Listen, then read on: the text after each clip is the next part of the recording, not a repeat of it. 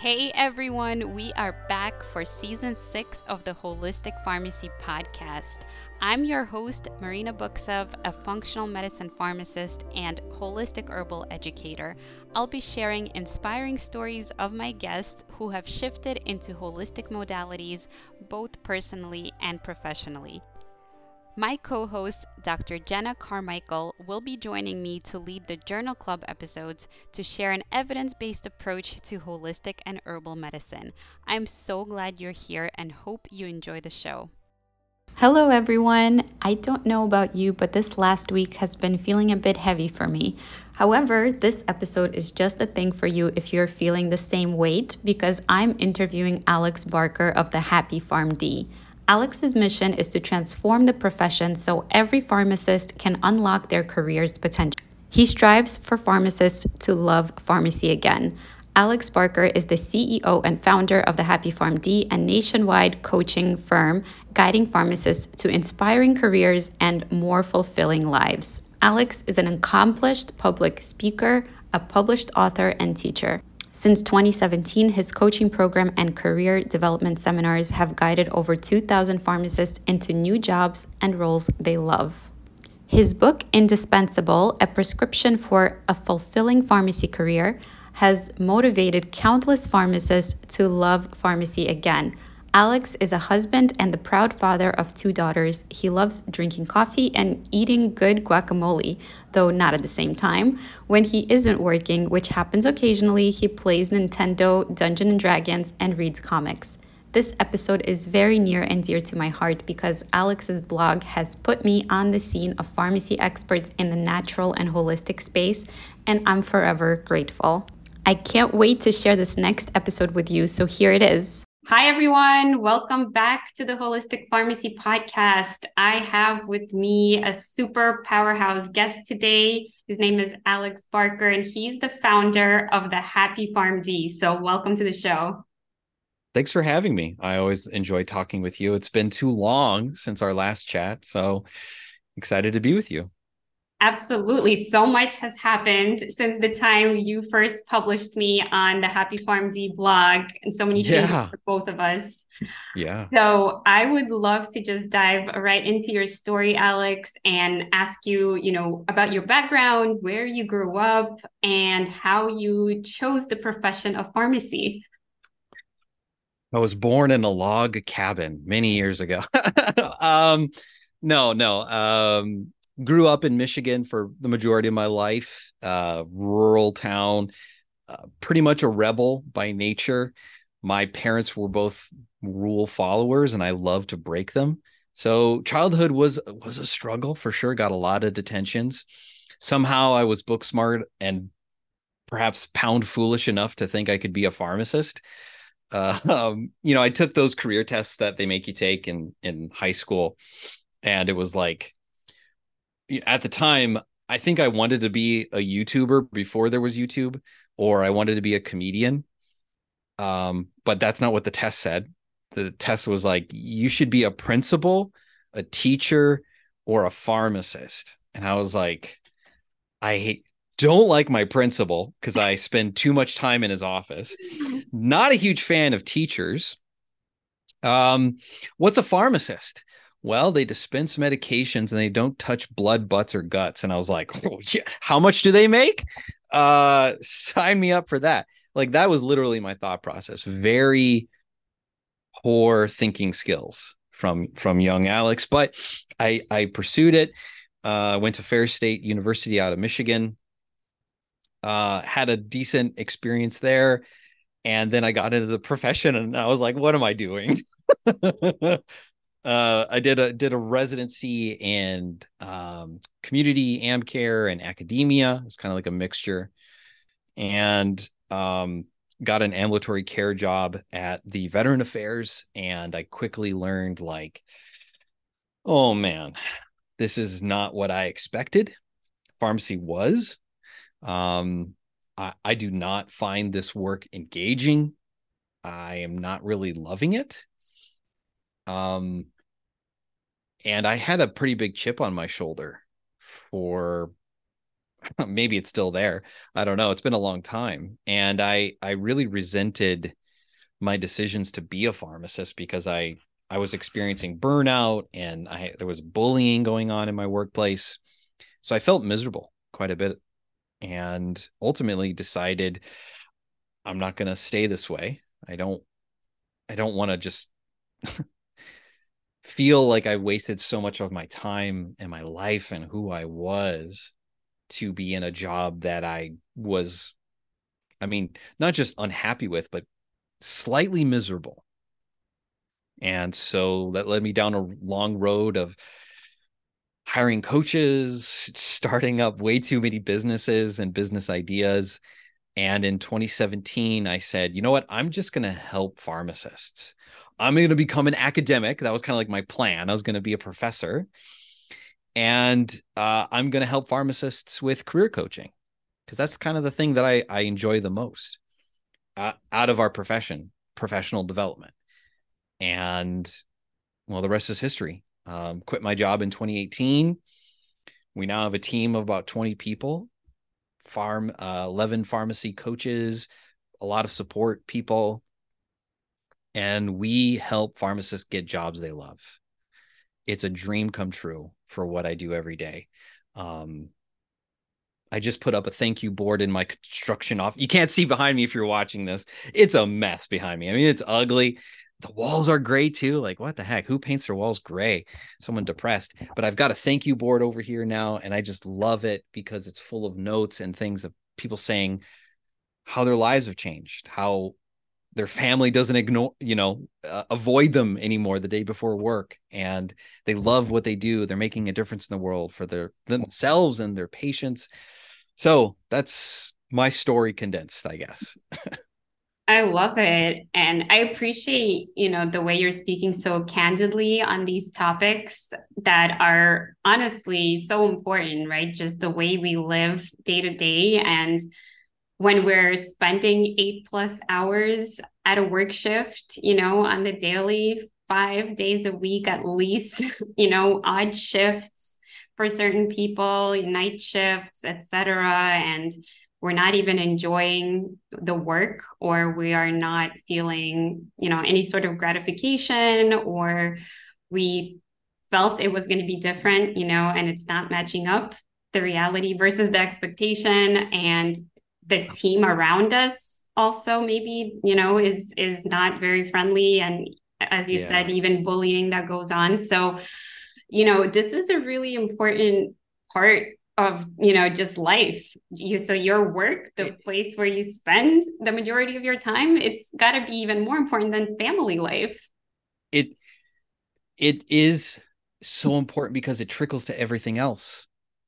A pharmacist once told me that I won't swear on this podcast, but her children called her a you know what before her work shifts because of how work made her feel at home around her kids, the children that should love her, but because of what work was doing to her outside of it made her into a monster version of herself. And I think what's happening to our profession at large is so many people feel not only downtrodden in the workplace, but ultimately feel like they don't matter. No one cares. Um, and if no one cares about you, why would anyone else care? Why would another company, give you a chance? Why would they value that, what you have done or what you have worked so hard to achieve? And we're on a mission to change that. I'm so fed up of hearing stories, people sending emails, and just the way they're treated in the workplace. We worked way too hard to allow these circumstances happen. And I feel powerfully that there are companies out there that value pharmacists. There are great people. There's amazing pharmacists and managers and leaders right now, and these jobs exist. But it is a hard transition to make, to go from somewhere where you feel like you're the bottom of the barrel as one manager pharmacist manager told another pharmacist, you got to remind people sometimes that they're replaceable, and that to go from that kind of situation to one where you love what you do and you feel like the people around you love what they do and they're excited to not only help patients but also help you. It's a hard one. It's very challenging. And so, I mean, that's our mission. It's a challenging one and a fun one at that. Yeah, I appreciate that. And it was kind of a funny story that you shared about how you kind of selected this route for your career. But, it was definitely strategic, right? Like you had a direction from a test according to your personality, and you checked, what they do, and you also checked the salary. And all of those things sounded prestigious, right? And we're part of the healthcare team. But I think what you're speaking to now is like, nobody really understands or therefore values the level of work that we do. And now that we have the PharmD degree, what we're capable of and how our skills may be applicable to a variety of settings. And we're kind of just pigeonholed, but to a position that no longer really even makes sense in our healthcare model. And Yeah. things are changing so fast that we are, who we are and what we can do for the world and the profession is, like you said, just misunderstood and unknown. And therefore, it just can't be valued because people think that what we do is limited to, dispensing a doctor's orders and Yeah. billing the insurance.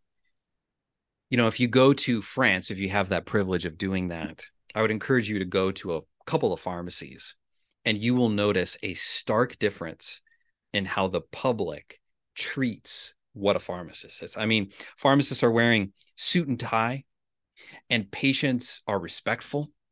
They take time there. And yeah, it's maybe not true for everywhere, but it's a totally different thing. And it's because society values pharmacists. And right now, if there's a big picture vision that I want to change, it's how pharmacists are viewed in entertainment and media and in the news. And right now, I don't even think we're on the cusp of something big happening. There's the occasional New York Times story about something coming out about a big mistake, or I think last year is when that article hit about how bad working conditions are, right? That's nothing new to us. We all knew it. We all know it, but society doesn't care.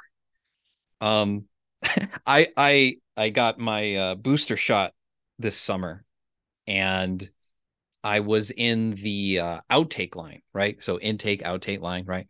And I was in the outtake line, and I talked to a pharmacist about getting the vaccine, and a woman just started yelling at me, saying like, you just cut in line, like, who do you think you are? You need to wait here. I've been waiting here like 30 minutes. And the pharmacist started to say something, and I was so happy that I was there because I was like, don't worry, I got you. And I turned around, I'm like, ma'am, you're in the intake line, I'm in the outtake line. Like, there are two separate lines here, miss. And that's when I noticed like she wasn't consolable. Like, she was just kind of crazy probably, or had some sort of problem, who knows. But she started going off, and it felt so good for me to defend an actual pharmacist in the pharmacy, because this person was treating a pharmacist the same way that I got treated when I worked at Burger King, okay, which was like garbage, hot garbage. Um, and it's sad, but that's who we are. To the people don't get it.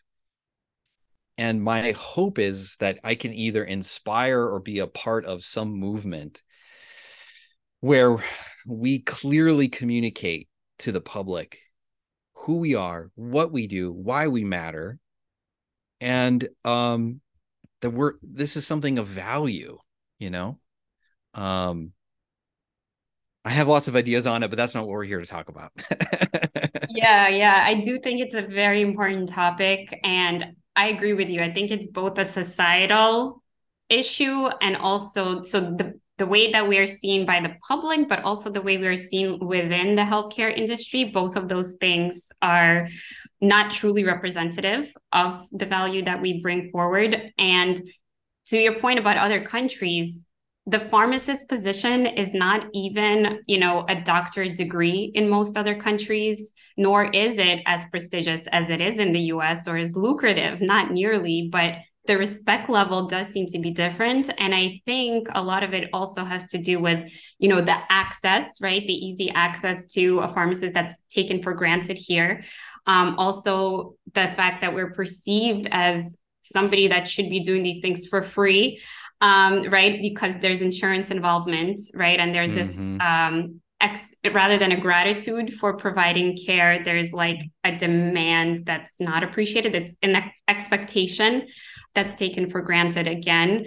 And our knowledge is also taken for granted because there is some overlap, of course, with prescribers and doctors. And there's a lot of emphasis in this country for prescription medication versus more of the self-care counseling that also should be a part of our setting, but does not get nearly enough representation, in my opinion. And this is where you're going to have to make your first edit. No worries. My AirPods.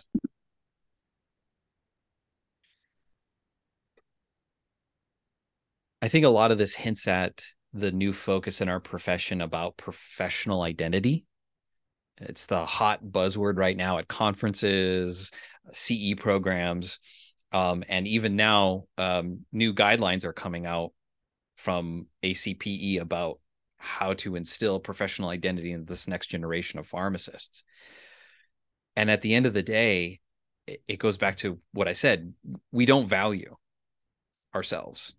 And I remember when I was a fourth year student, my wife was pregnant, and we had a false start, as I like to say, going to the hospital. And I was getting pumped up, excited, because like, oh yes, the baby's coming. I'm so excited. And then I stopped what I was doing. Because I was getting all excited from the music. And I said, okay, Megan, don't tell them I'm a pharmacist or a pharmacy student.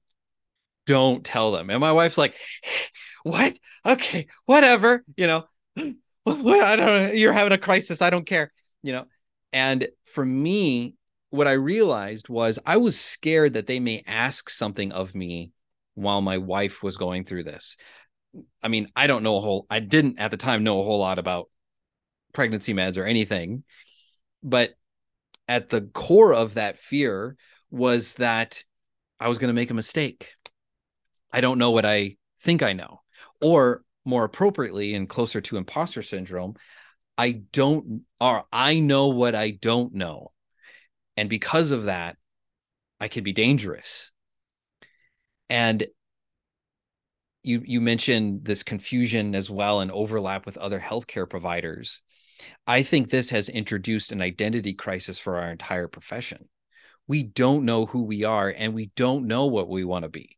And if you look at surveys that talk about this concept of changing us to more healthcare providers and prescribing and things like that, the surveys actually say that most pharmacists don't want that responsibility. This is true not only in the United States, but in Canada and in the UK as well. And so we're, our leaders are trying to change our profession, making us more involved, more responsibility. And yet the profession itself doesn't seem to want it. And so how could we not have a professional identity crisis? How could we be proud of these things when we don't know what we're fully capable of or our true potential?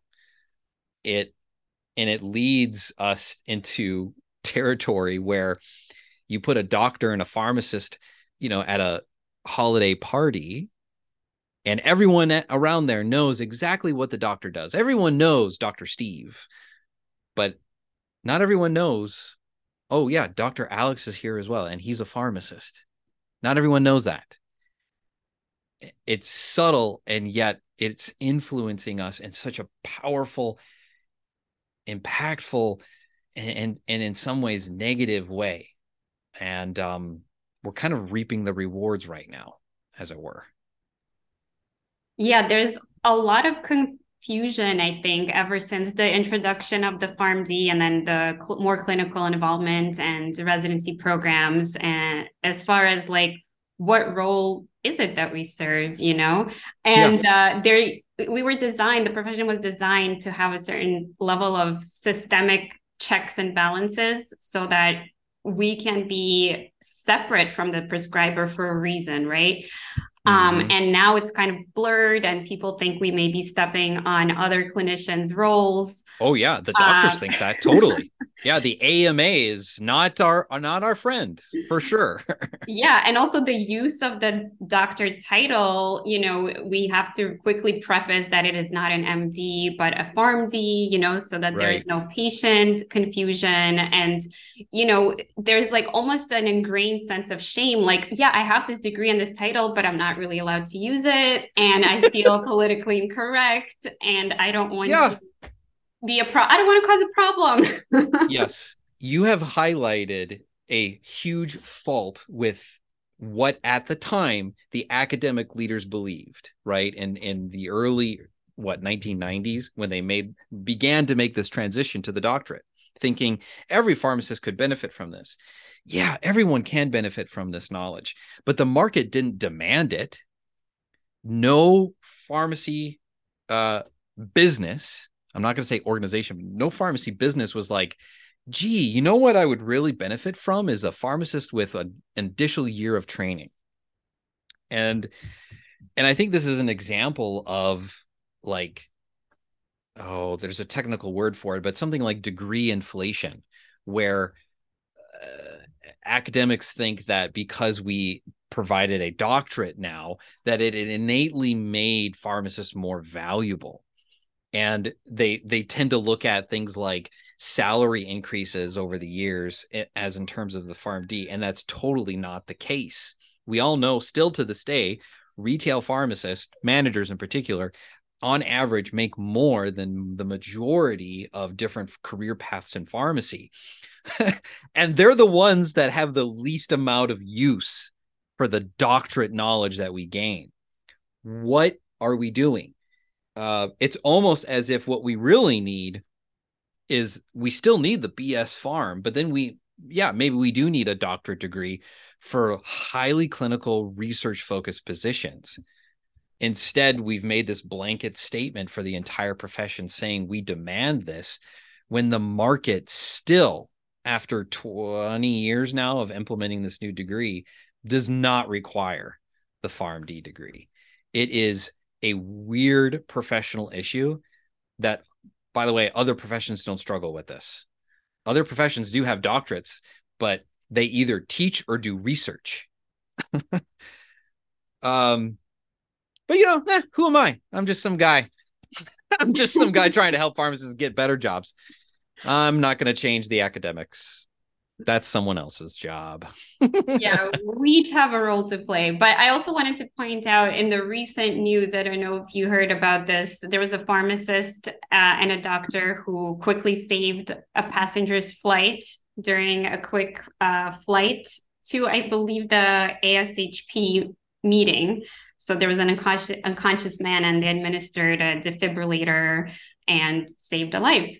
So, you know, there's definitely value. And that's, of course, more like, you know, the CPR and emergency training that you can get at Yeah. Red Cross. But, you know, still, again, like you were saying, mention of us in the media and calling attention to the fact that, yes, we do have value and we do matter. And we have a variety of different medical trainings that we have to go through, even if we don't use it on the daily. You know, there are emergency settings where it could save lives. So, Mm-hmm. I definitely want to get back into your story though and ask you about how your idea and really like something negative, right? Your idea was born out of something negative, out of a negative experience, but how that sprouted and how you grew that idea to now eventually have your business, which has over 20 people in the business. So I just want to congratulate you on that and ask you like, Well, thanks. what were your first steps? How did you know that there's something to this and I'm going to pursue this idea? And what were your first steps towards actualizing your vision? Well, I didn't know. I 2012 to 2017 was like the prototypical 20s. You don't have a clue what's going on in life, and you're just trying anything and everything. And actually, according to career research, that is what's supposed to happen in your 20s. And it's your brain's development time to really practice, experiment, and try stuff and fail the majority of the time. My 20s lasted a little bit longer into my 30s, but during that time, I did so many different business ideas, and honestly, the hope for these things was that they were going to either become my livelihood or my ticket into my next thing. Because I quickly resolved myself to say, there's no way I'm going to be a clinician for the rest of my life. Not that that isn't a great job. It can be for the right people. I just spoke with a pharmacist we helped get into a dream job at the VA. So different stroke for different folks based on personality, passion, strengths, vision for themselves, and all these things that we help them with.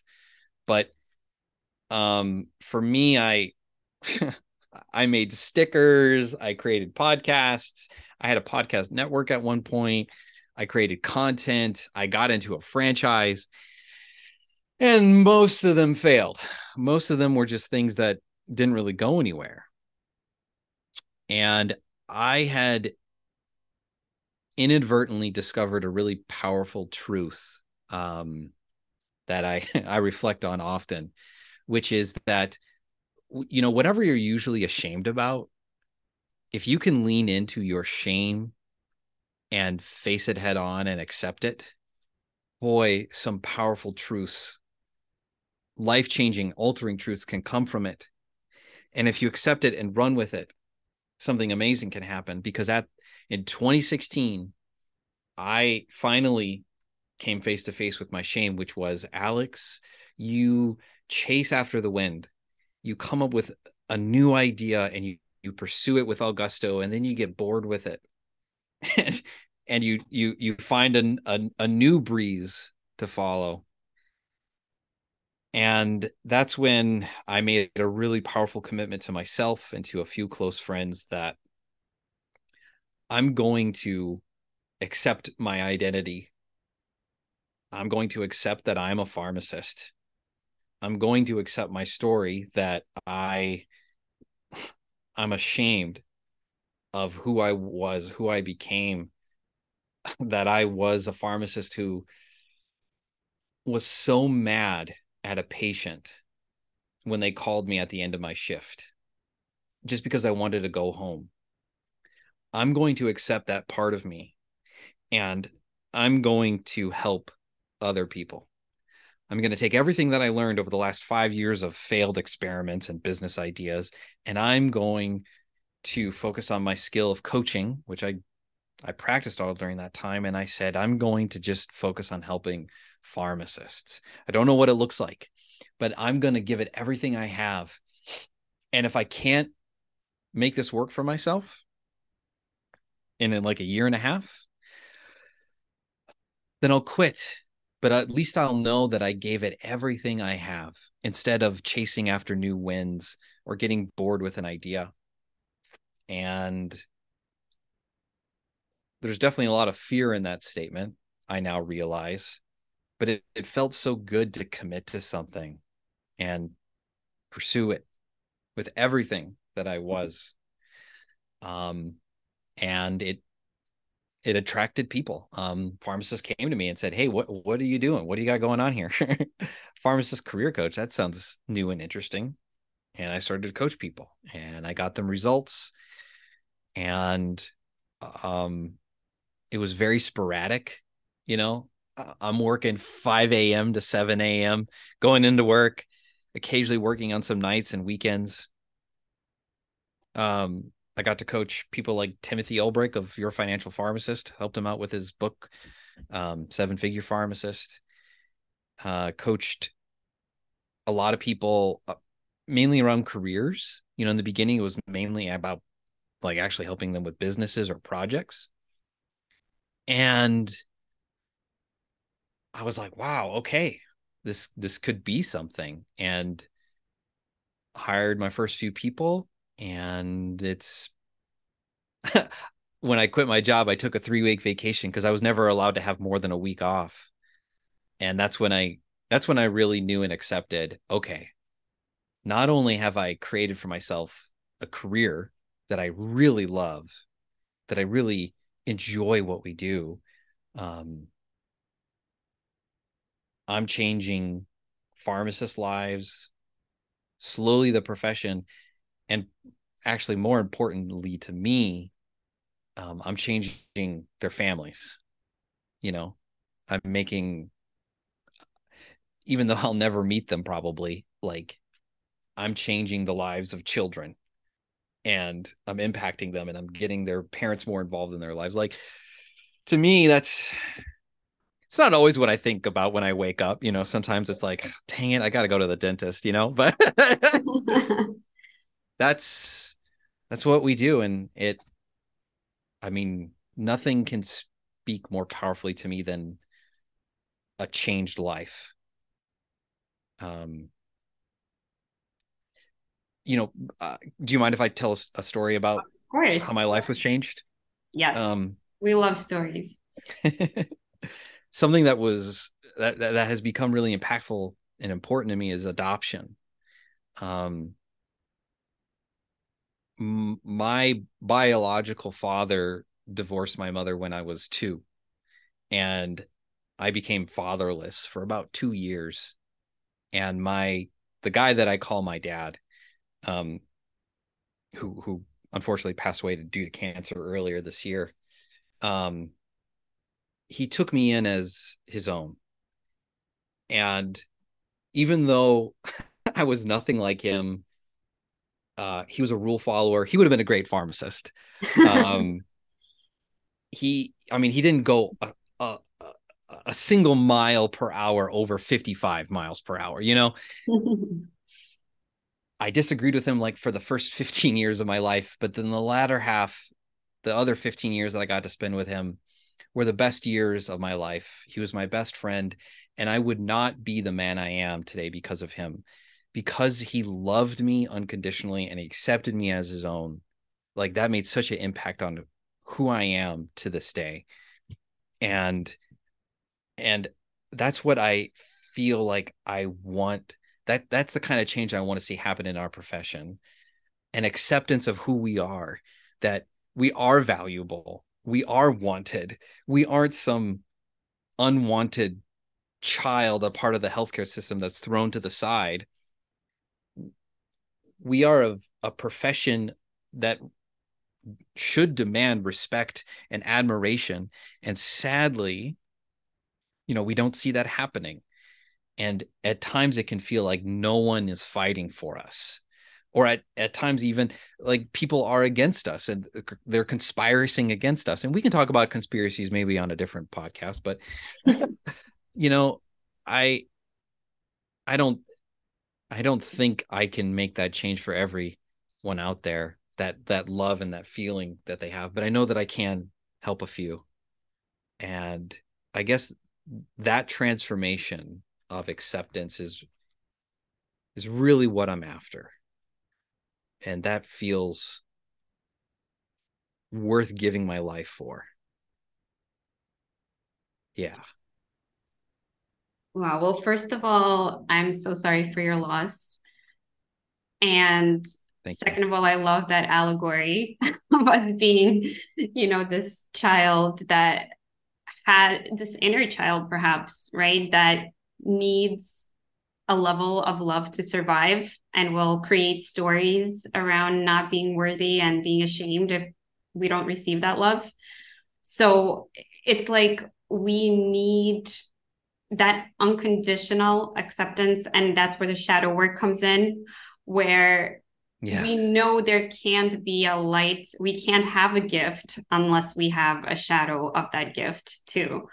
So knowing, our shortcomings allows us to also see where we do shine and where we do fit in and where we serve this role that is necessary. Like without us, there will be a gap.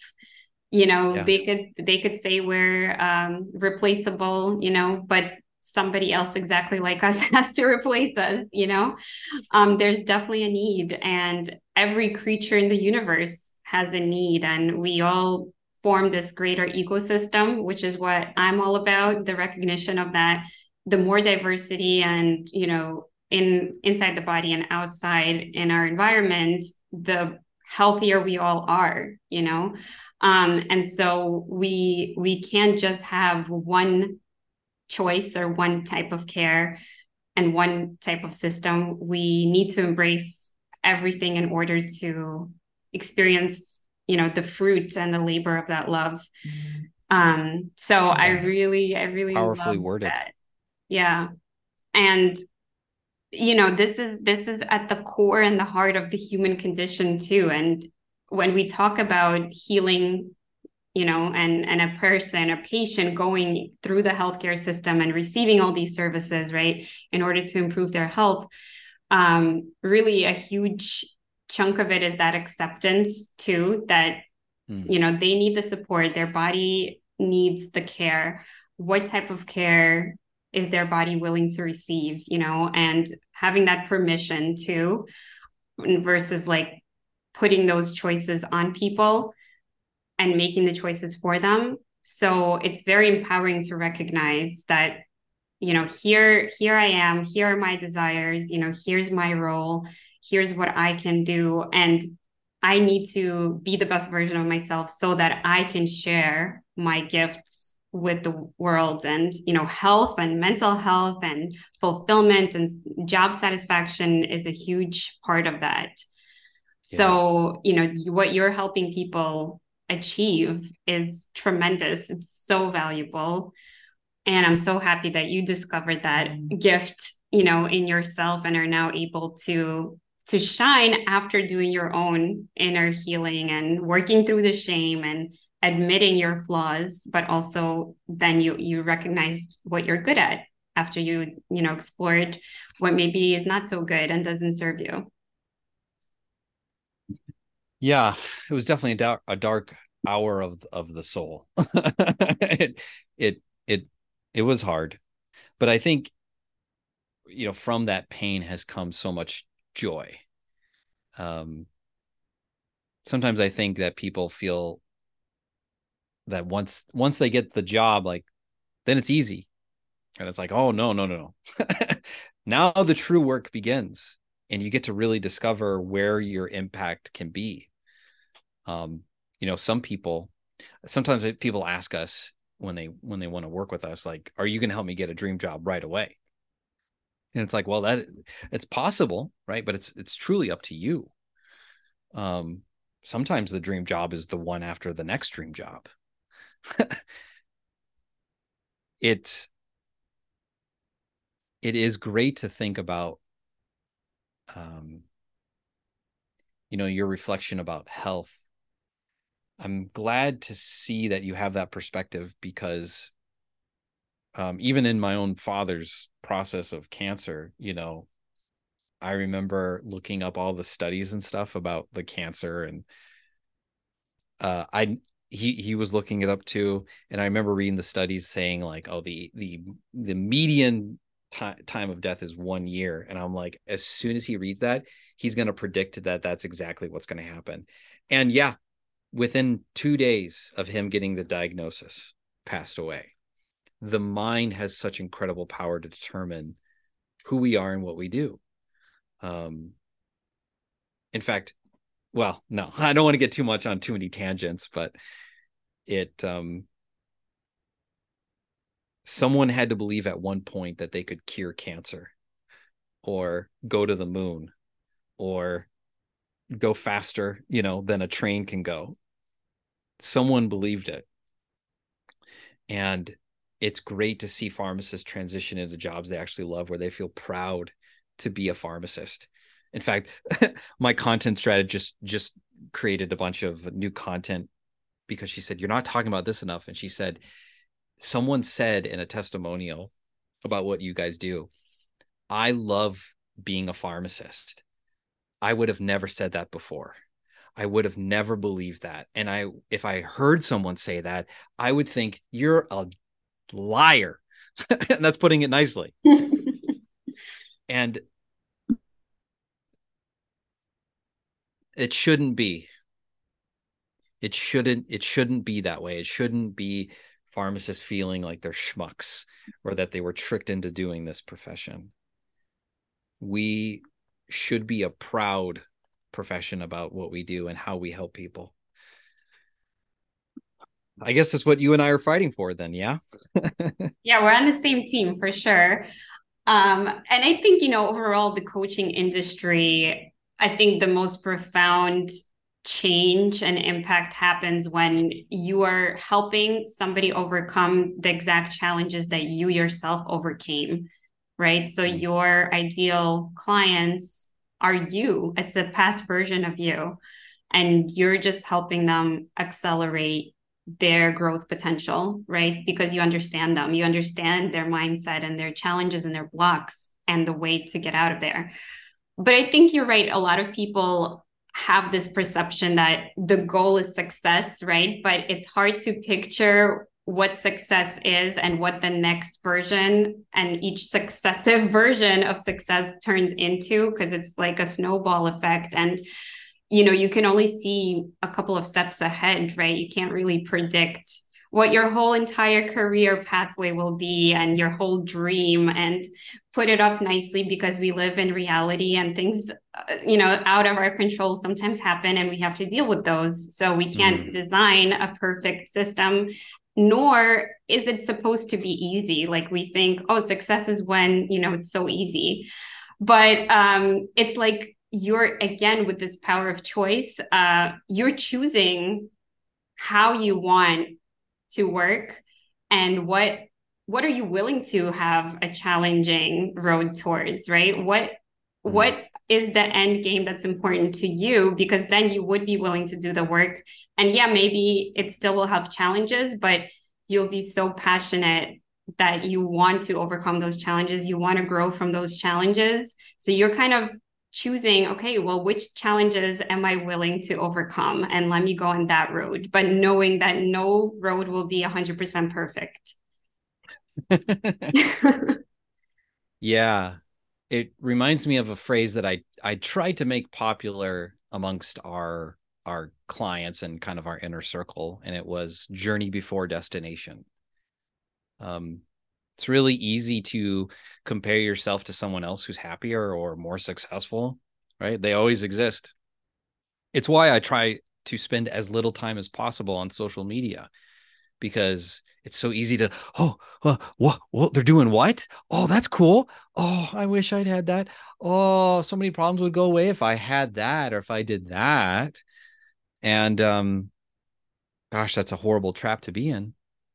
But it's so easy, and it's even promoted by social media.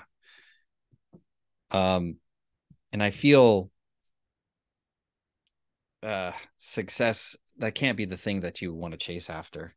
It's more like, what's the path you want to be on? What are the obstacles that you want to try to overcome and face? Obstacle is the way, as I think Ryan Holiday put it in his title of one of his books. And we usually find that, it comes down to only a few for people, and it's fear of failure, fear of success. And ultimately, those fears kind of pigeonholed us into what's possible. And if you never get outside of your box, if you never get outside of your own head, well, then you'll never know really how to unlock potential or how to really see the unexpected opportunities come. And ultimately, it sounds like you've done coaching as well, by the way you're wording things and talking about things. And I think, my own coach, gosh, showing me that mirror of myself sometimes is so hard. It's so hard to look at, Is this what you're really saying, Alex? No, I'm hideous. Stop. Got a giant zit on my face. And but it's so powerful to really see yourself, to really hear what you're saying, to really understand, is this who you're becoming and who you want to be? And I love the impact that changes in my life and in my business. I mean, a lot of the stuff that I'm sharing with you, honestly, are things that have come out from my coaching sessions, because before I would have been afraid. I would have not talked about my dad on a podcast for fear of, I don't know, being embarrassed or asking for sympathy when I'm not. I, but I've realized I am who I am, and I can accept that, and I can use that to help more people, if not the entire profession. But without that mirror, without that coach, I wouldn't have said those things. I wouldn't have changed, and I wouldn't have made a lot of decisions that I've made internally.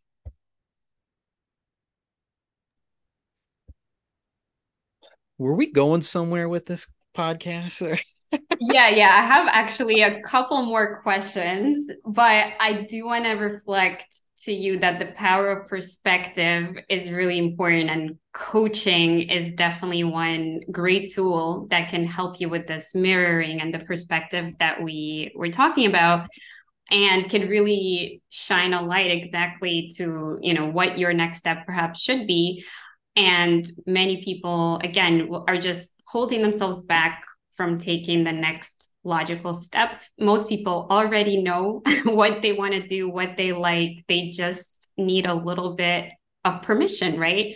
And hiring a coach or any other way that you like to get perspective is what can help give you permission. And also just watching people like Alex share candidly, on podcasts like this can be the permission, that people need to come out of their box and also shed a light on their passion and what they should be speaking about, because it's different for everyone, but we all already have it. It's just a matter of it coming out. And as a society, I think we're starting to realize, like, chasing the next high, and getting the next dopamine hit of getting, to the success level that looks good is not really what makes life fulfilling.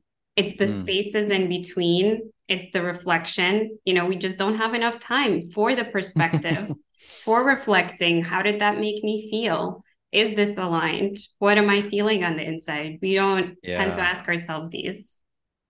No, why would we? We live on our life. We're living it right now. To your point, I have called my coach a jerk a few times to his face, because he says, I'm just telling you what you're telling me. If I may, what for you, what has been the biggest impact in your life that a coach has done? Um, I think it's exactly what we're talking about. I think it's like reflecting back, right? Like Mm, asking me what I mean, asking me to talk more about that, asking me to show the real me. Like, who am I mm, hiding in there? What am I afraid of? yeah. What is my shame? Because if you don't understand what's blocking you, what obstacles there are, Mm, um, you don't see them because you just don't want to see them. But somebody else, like, not telling you that you have them, but asking you the right questions for you to say it out loud to yourself is really important, and you to admit it is very therapeutic. It's like a catharsis, right? And also, like, again, that permission, mm, that it's okay to have this and to accept that maybe everybody else is just hiding this too, but you're perfect just the way you are, you're human, to just mm, accept the flaws because it's inherent. We can't be perfect. And to also celebrate, the good things, I think is really important, because a lot of times, maybe the way people were brought up, like for myself, a lot of times we focused on the lack and the scarcity. So it's like, how do we reframe what is working for us and continue to grow that momentum versus the self, negative talk and deprecating cycle? Because we can Yeah. get stuck on either one of those.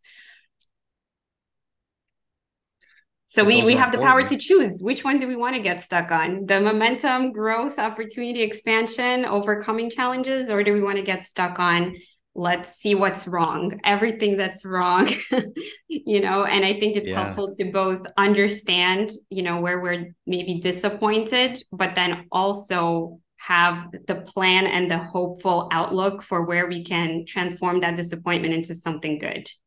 Hmm. Powerful reflections, and I'm sure you feel freer for them.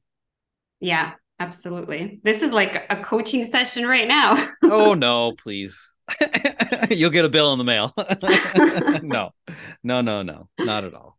So, Alex, I want to thank you so much for such a wonderful conversation. And again, sharing your story that I'm sure will give others the permission to reflect on their own journey so far. And I just want to ask you a couple more questions before I let you go, if you don't mind. That's you. You've got me. You've got me booked. All So right, let's do it. fire away. So I'm gonna do a rapid fire. So what made you write your book? So talk to us a little bit about your book and when did you feel like, this is the time and what do you want to just if you could rapid fire, what do you want to say with your book? My book is called Indispensable: The Prescription for a Fulfilling Pharmacist Career. And why I wanted to write it was after coaching probably well over 100 people, I learned that I was going over the same things over and over again with people. And so I wanted to condense a lot of my lessons that I had learned with people. And I wanted to put it in a book. And I think the core message of that book is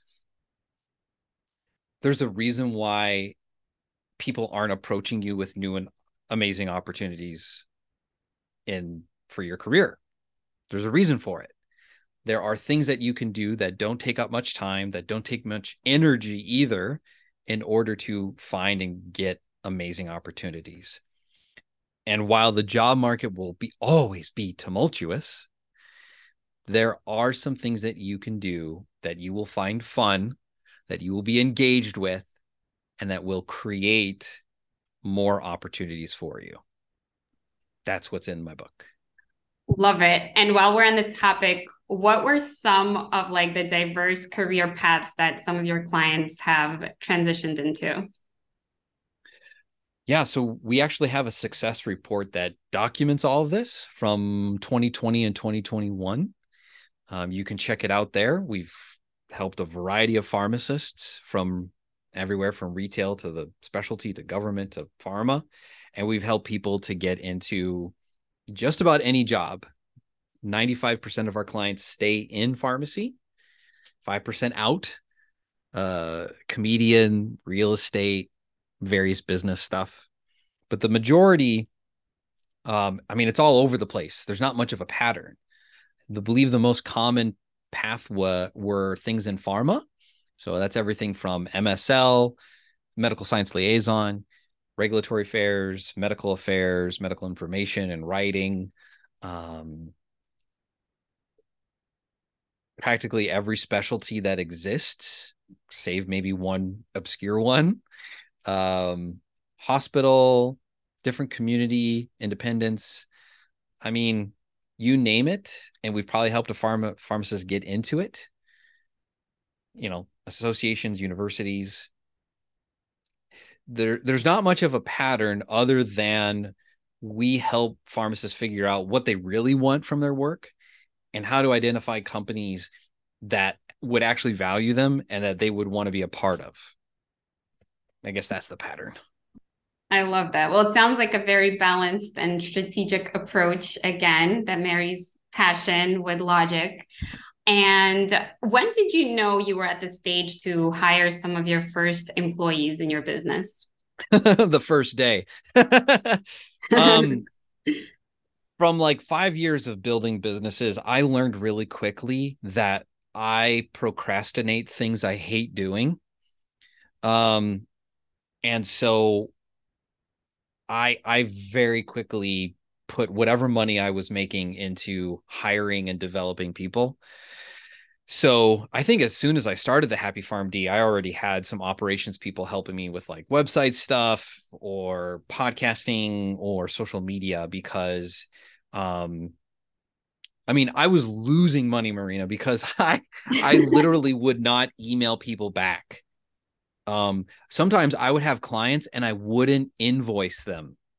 Like I was giving them services and I wasn't making any money because I hated taking the 2 minutes that it would take to send an invoice. You could call that lazy. You could call that someone who is obsessed with having fun all the time. I don't know. But I knew from day one, you gotta hire people because you're probably losing money if you don't, or you're going insane, or you're working too much. At one of the three, I guess.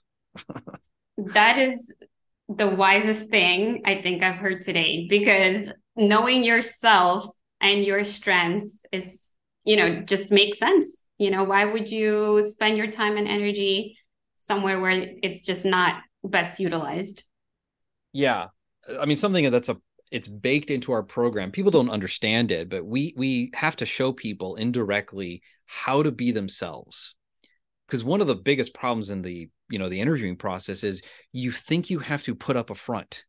You know, it's called in research it's called professional impressionism, and it works a little bit to some extent, but when you're inauthentic, you're typically doing a really poor job of selling yourself.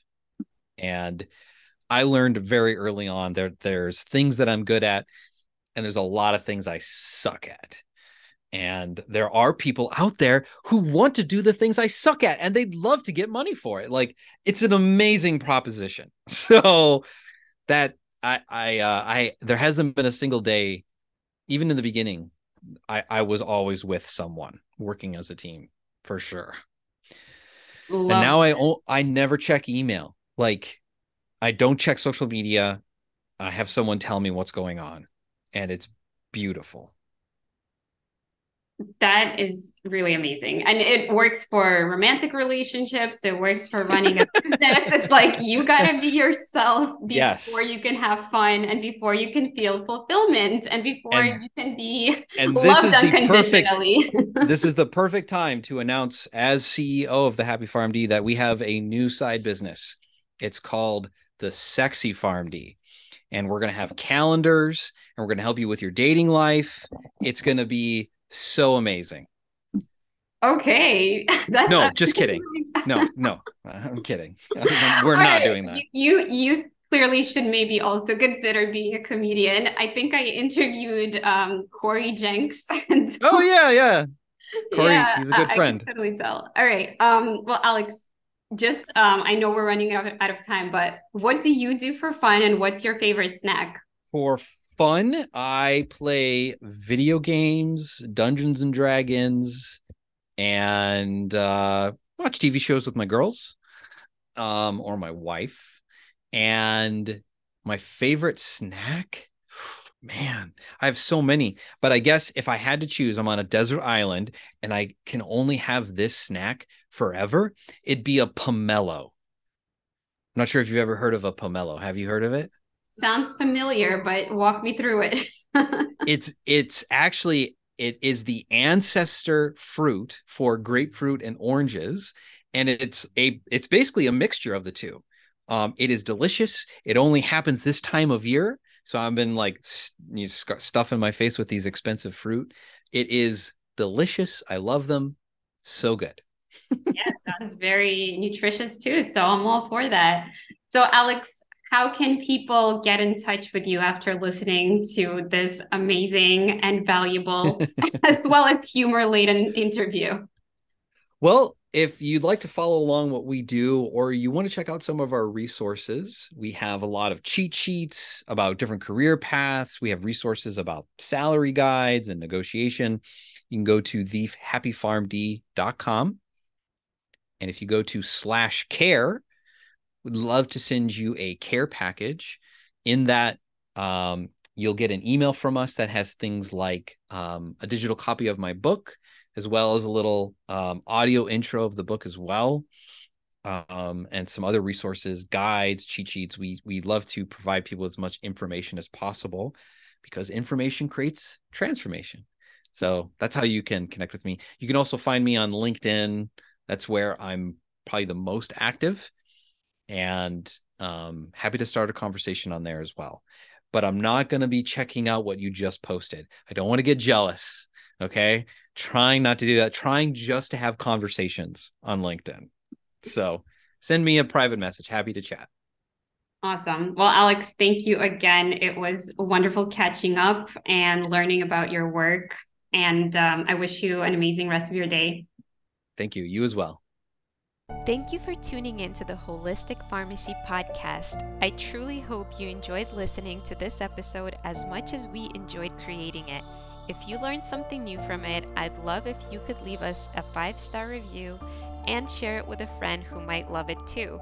You can find me on any of the podcast and social media platforms by looking up Holistic Pharmacist or Dr. Marina Buksov. Thank you for your support and see you next time.